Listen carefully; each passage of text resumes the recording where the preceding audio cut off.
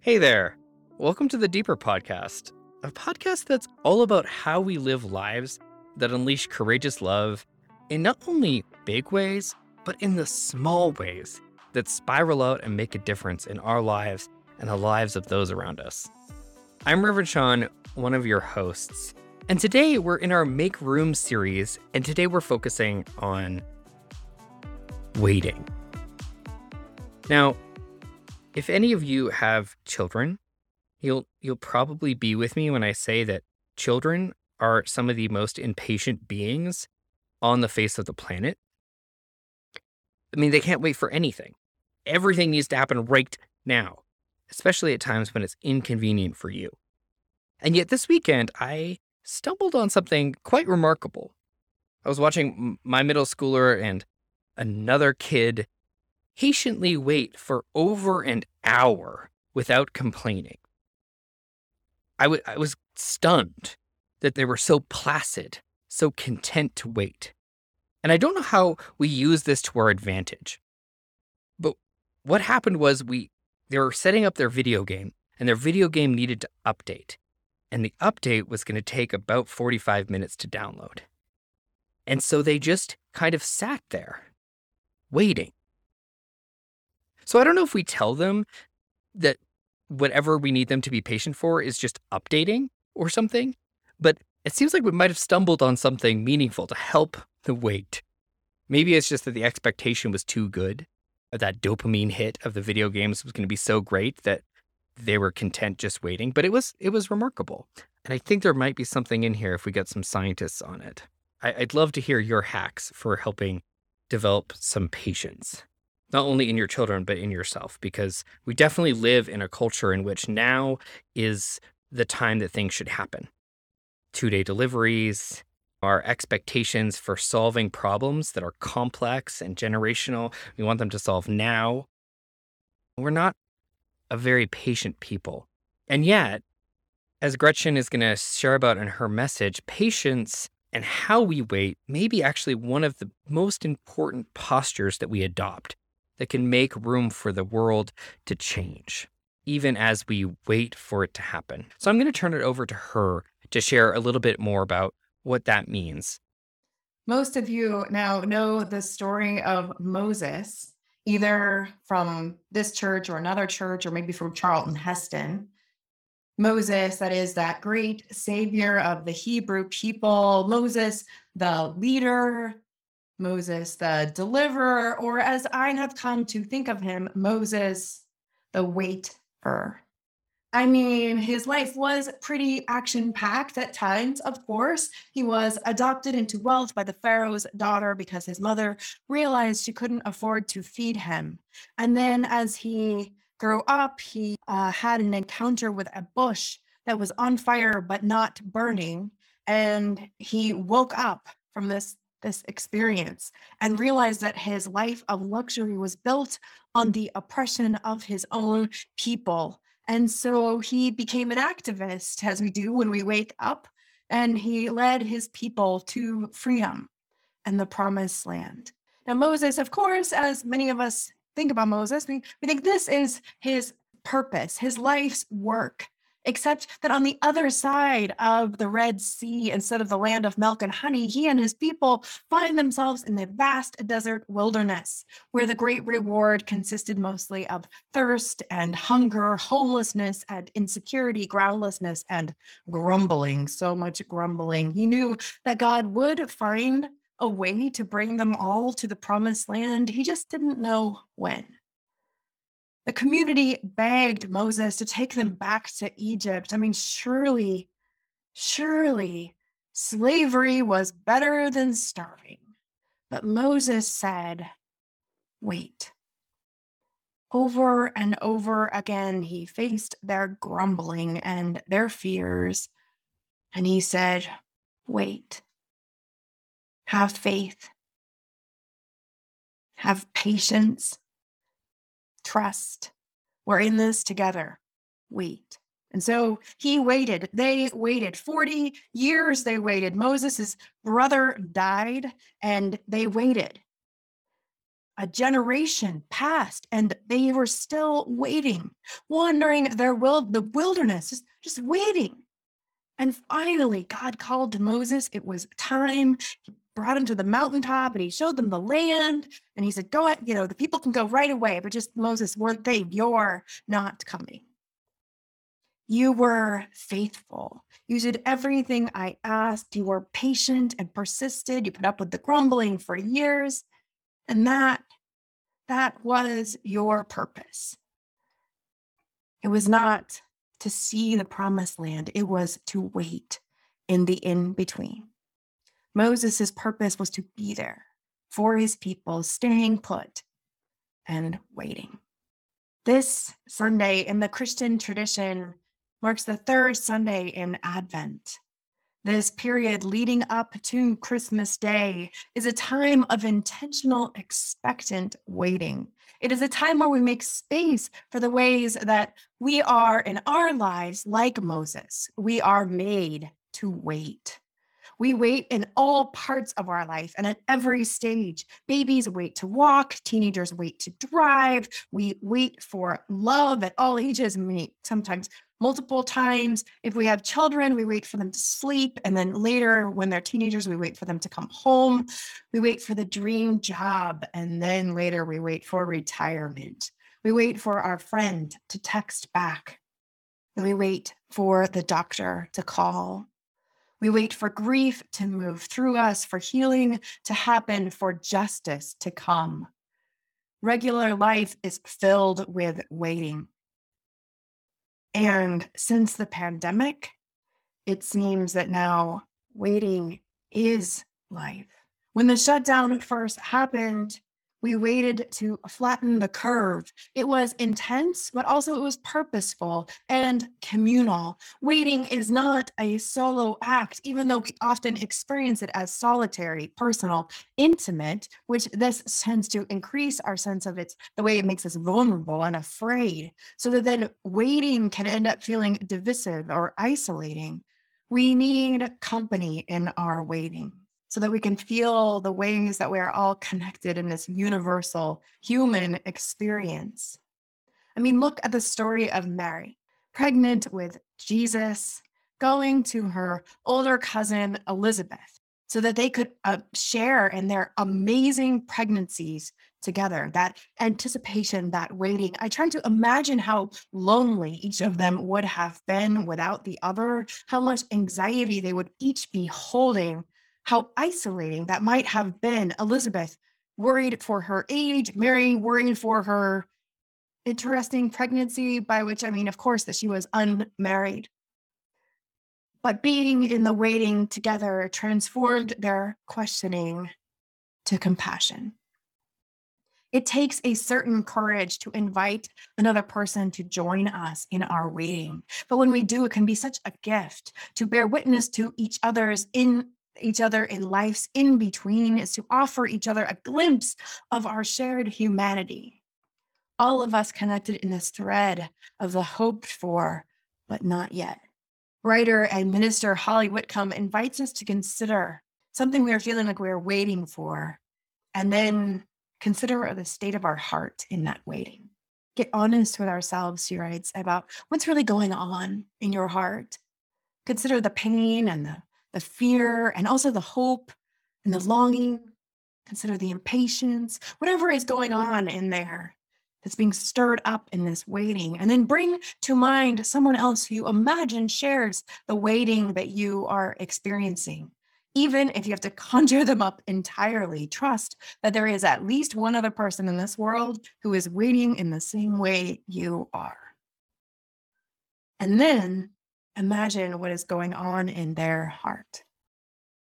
And then allow compassion to grow in your heart through this connection. This is the opportunity of shared waiting, the gift of shared waiting. But it can go the other direction, as we have now seen for so long. Instead of connecting us, waiting can be the thing that inspires us to greater division. In place of compassion, we find cruelty and blame and indifference. My daughter, who is now 16, has just started her first official job. You can go say hello at Wing Shack on LeMay, and as long as you don't mention me, she probably won't die of embarrassment. She's only starting, so I don't know if she's yet experienced just how much rage waiting can inspire in people, but it'll happen in time, I'm sure. I waited tables all through high school and some of college. It was a career that I was not so skilled at, which meant that I got really familiar with how uncomfortable waiting is for people and how willing they are to set aside their humanity and yours to express just how much they want it to end. As we have seen in the last 2 years, some people would rather declare this pandemic and all of science a hoax than lived with the sustained waiting that this time has required, which makes sense. I mean, not that science is a hoax, of course, but that people would be struggling so much with the waiting. Our culture prioritizes the quick fix, the impulse buy, satisfied by free 2-day delivery. Mystery rarely stands in casual conversation these days when the answers can be summoned as quickly as we could say, "Hey Siri," or "Hey Google." Waiting seems nonsensical, inefficient, even silly. I mean, we can post that comment or forward that email, watch that series or order that meal, refresh the news headline, call for an Uber, have a ready-made opinion about everything. Quick fixes feel so good. Literally, the click of the internet stimulates dopamine in our brain that can be highly addictive. You keep coming back for that fast input that gives you a sense of knowing and resolution and control. I confess that my own need for new input is sometimes so strong, I've set a timer for myself, right? For so I can write or do other sustained work without accidentally checking my messages or social media or getting up to get a cup of tea or a snack. Because otherwise, as soon as I start to work, all of these other things seem urgent. Like I cannot wait. So I set my timer for an hour and I shut everything else off. And I tell myself to stay put, to be present to the task that is right in front of me and just wait. To be honest, sometimes waiting through that hour is torture. I can get angry and anxious and not my best self.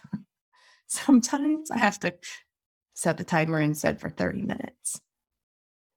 Waiting puts us in touch with our illusions about control. We have to accept that we cannot make something happen. We cannot fix or change everything. Waiting requires us to stay present in our discomfort without being able to do anything about it. And if you say you like that feeling or even are kind of pretty neutral about it, I don't believe you. It's really hard and even painful to stay present to discomfort, especially over time. Even those of us who accept the pandemic and science that are both real get the appeal of declaring we're done. I mean, it's over. We've waited long enough, especially in this moment of the pandemic where it is not even clear what we are now waiting for. I mean, we were waiting for the vaccine, and then we were waiting for the vaccine rollout, and then we were waiting for children to get the vaccine, and then we were waiting for boosters, but all these things happened. So we are living in this time of such intense transition, and we now wait for an unknown future to emerge. Like we are waiting for the world to change. And that seems like it could be a very long wait. The waiting of this moment invites a radical patience where we must refrain from rushing or reacting and instead allow ourselves to just be fully present to the present. Be fully present, to the feelings that are coming up at any given moment, even when that experience is torture, probably especially then. Henry Nouwen talks about true patience. It's not just an experience of letting things happen and being fine with it, like a passive act. He said true patience is actually about a more active engagement with life. He said patience is the ability to see and hear and touch and taste and smell as fully as possible, to enter our lives as fully as possible. It is the counterpoint to fleeing or fighting. It is the staying put. In the great arc of time that Sean spoke about last Sunday, waiting is a given. But how we wait is up to us. We can wait in a way that divides and disconnects, or we can allow our waiting to grow our compassion and our mutual care. Our waiting can make us angry and anxious, seeking whatever distraction will disassociate us from the discomfort, or our waiting can bring us more fully into our own lives and to our life itself.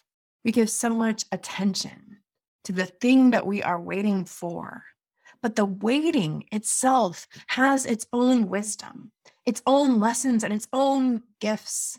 We can choose to wait on purpose, knowing that, as Gertrude Mueller Nelson says, nothing of value comes into being without a period of quiet incubation. Not a healthy baby, not a loving relationship, not a reconciliation, a new understanding, a work of art, never a transformation. All progress passes through stages of instability and stagnation. And as Holly Whitcomb writes, sometimes life's initial no is actually a prelude to a bigger yes. So bring to mind those things where right now in your life you are craving resolution, places where you wanted to push for movement, or literally or figuratively, you've tried to move too fast after something has been broken, making healing not just harder, but sometimes causing worse damage. And also think of the state of our democracy, the state of the pandemic, all of these things that bring so much anxiety and desire to just do something to end the waiting. There are, of course, times where action is the faithful response, where action is the thing that would bring us into greater participation with a movement of love, where waiting would actually be to conspire with injustice.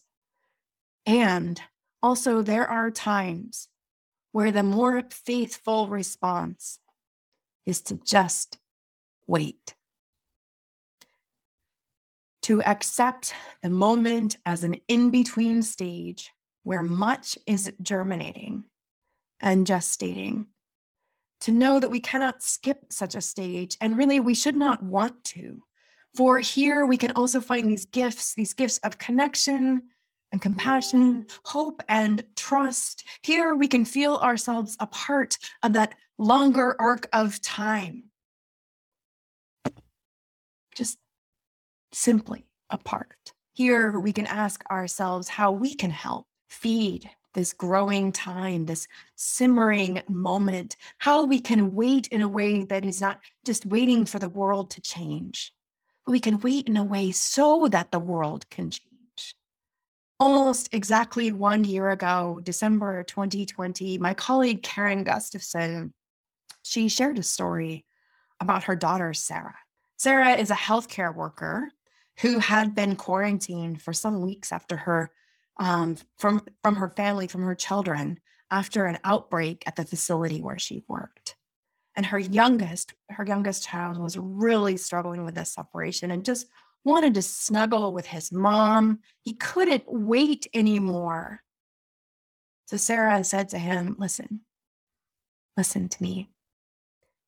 Feel everything that you are feeling right now. Feel it and remember how it feels. When I come home, we're going to have so many snuggles and it's going to be so great to be together. And a month after I'm home, we're going to be climbing the walls and be sick of being together at times. And when we are, we will need to remember this longing in this waiting. So our job right now is just to feel it. A year ago, last December, so many of us were waiting to see people we loved. We were waiting to gather in any way with others. We were waiting for hugs. We were waiting to have in-person church services. We had no options for Christmas Eve in-person services. It was all online. We were all apart. There is so much about this year that is hard. There's so much that is stressful. And maybe by now we've been together enough that we're sick of each other at times. And of course, we are still waiting in so many ways.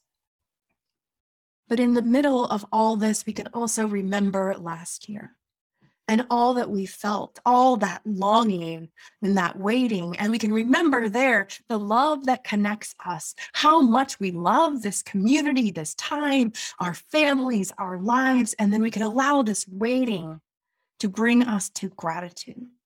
Let us give thanks, especially in this season of Advent and these final days before the solstice. Let us welcome in waiting for all of its gifts and its wisdom. Let this be a time where we commit ourselves to staying put and being present to life more fully, being present to life as it is right now. The wilderness in which we wander, the patience that our lives require, the radical patience and the relentless waiting. Feel all the feelings. And let us be present also to life as it longs to be. The possibilities that are emerging even now in this pregnant dark. May it be so, and amen. Waiting is a given. But how we wait? Well, that's up to us. I love that phrase. Waiting is a given, but how we wait is up to us, because I am not great at waiting. I want things to be fixed right away. And the discomfort of not being able to do anything about something is sometimes too much for me. So if you're one of those people like me that struggles with patience, struggles with waiting, I offer this prayer for you and for me. Spirit of life, we wait. We wait expectantly for the answers to unanswerable questions to reveal themselves. We wait for fear to dissipate, for life to return to normal, for us to feel the courage to take that next step without fear. We wait for love to reign, for compassion to emerge from every one of our interactions, each words of our mouths, each actions of our neighbors. We wait for so many things. Sometimes impatiently, sometimes passively, sometimes fearfully, most of the time expectantly. Spirit of life, as we wait, let our posture of rigid expectation soften. So we are not simply waiting for the world to change around us, but we wait in a way that allows the world to change. Unlocking the true patience which does not resign itself to a fantasy of a world that might never exist while foregoing the one that does. Help us to stay put and enter our lives as fully as possible, so that we might find in the waiting true joy, that we might witness the beautiful brokenness of this life, incomplete and yet whole. So we might, in our waiting, let go of our grasp and be a part of a movement of change that we might not have even imagined was possible or expected to come true. Spirit of life, as we wait, help us in our waiting. Amen, and blessed be.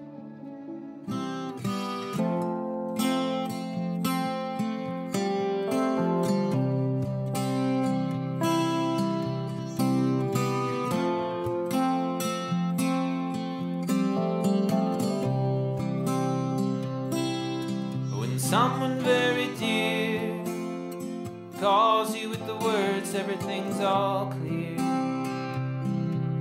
That's what you wanna hear, but you know it might be different in the new year.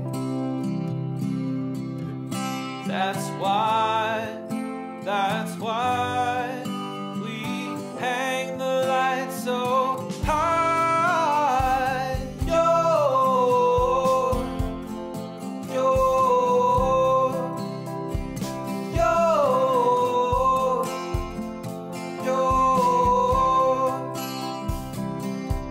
you loved it as a kid. Now you need it more than you ever did. It's because of the dark we see beauty in the spark. That's why the carols make you cry.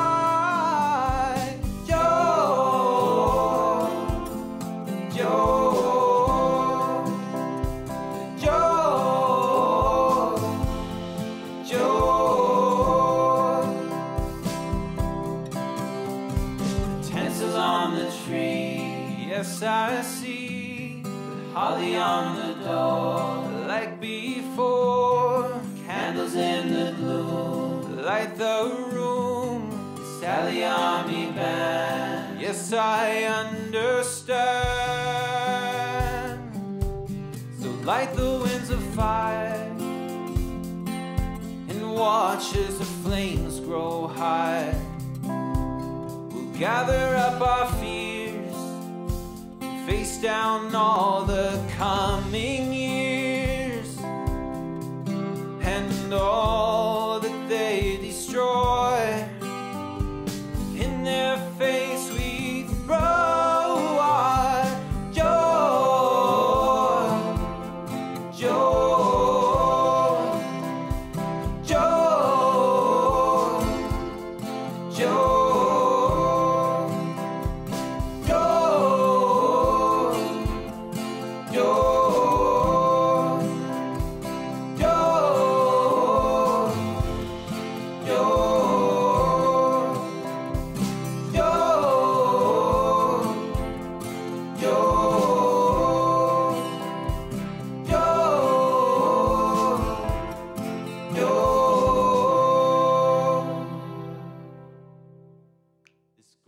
That was Christopher Watkins Lamb singing Joy by Tracy Thorn, a beautiful cover.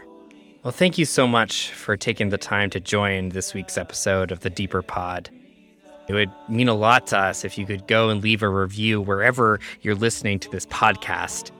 Doing that really helps people discover the podcast while they're typing in their keywords to Google. But maybe even more important than that, I invite you to share this podcast with someone that you think it might touch in a meaningful way. If there's anyone in your life you think would resonate with the big questions we're wrestling with over here, send them a link and just spread the word. We're so glad that you joined us for this time. Our earth is hurting. Our earth is hurting. Our people cry. So we're gonna hold with our head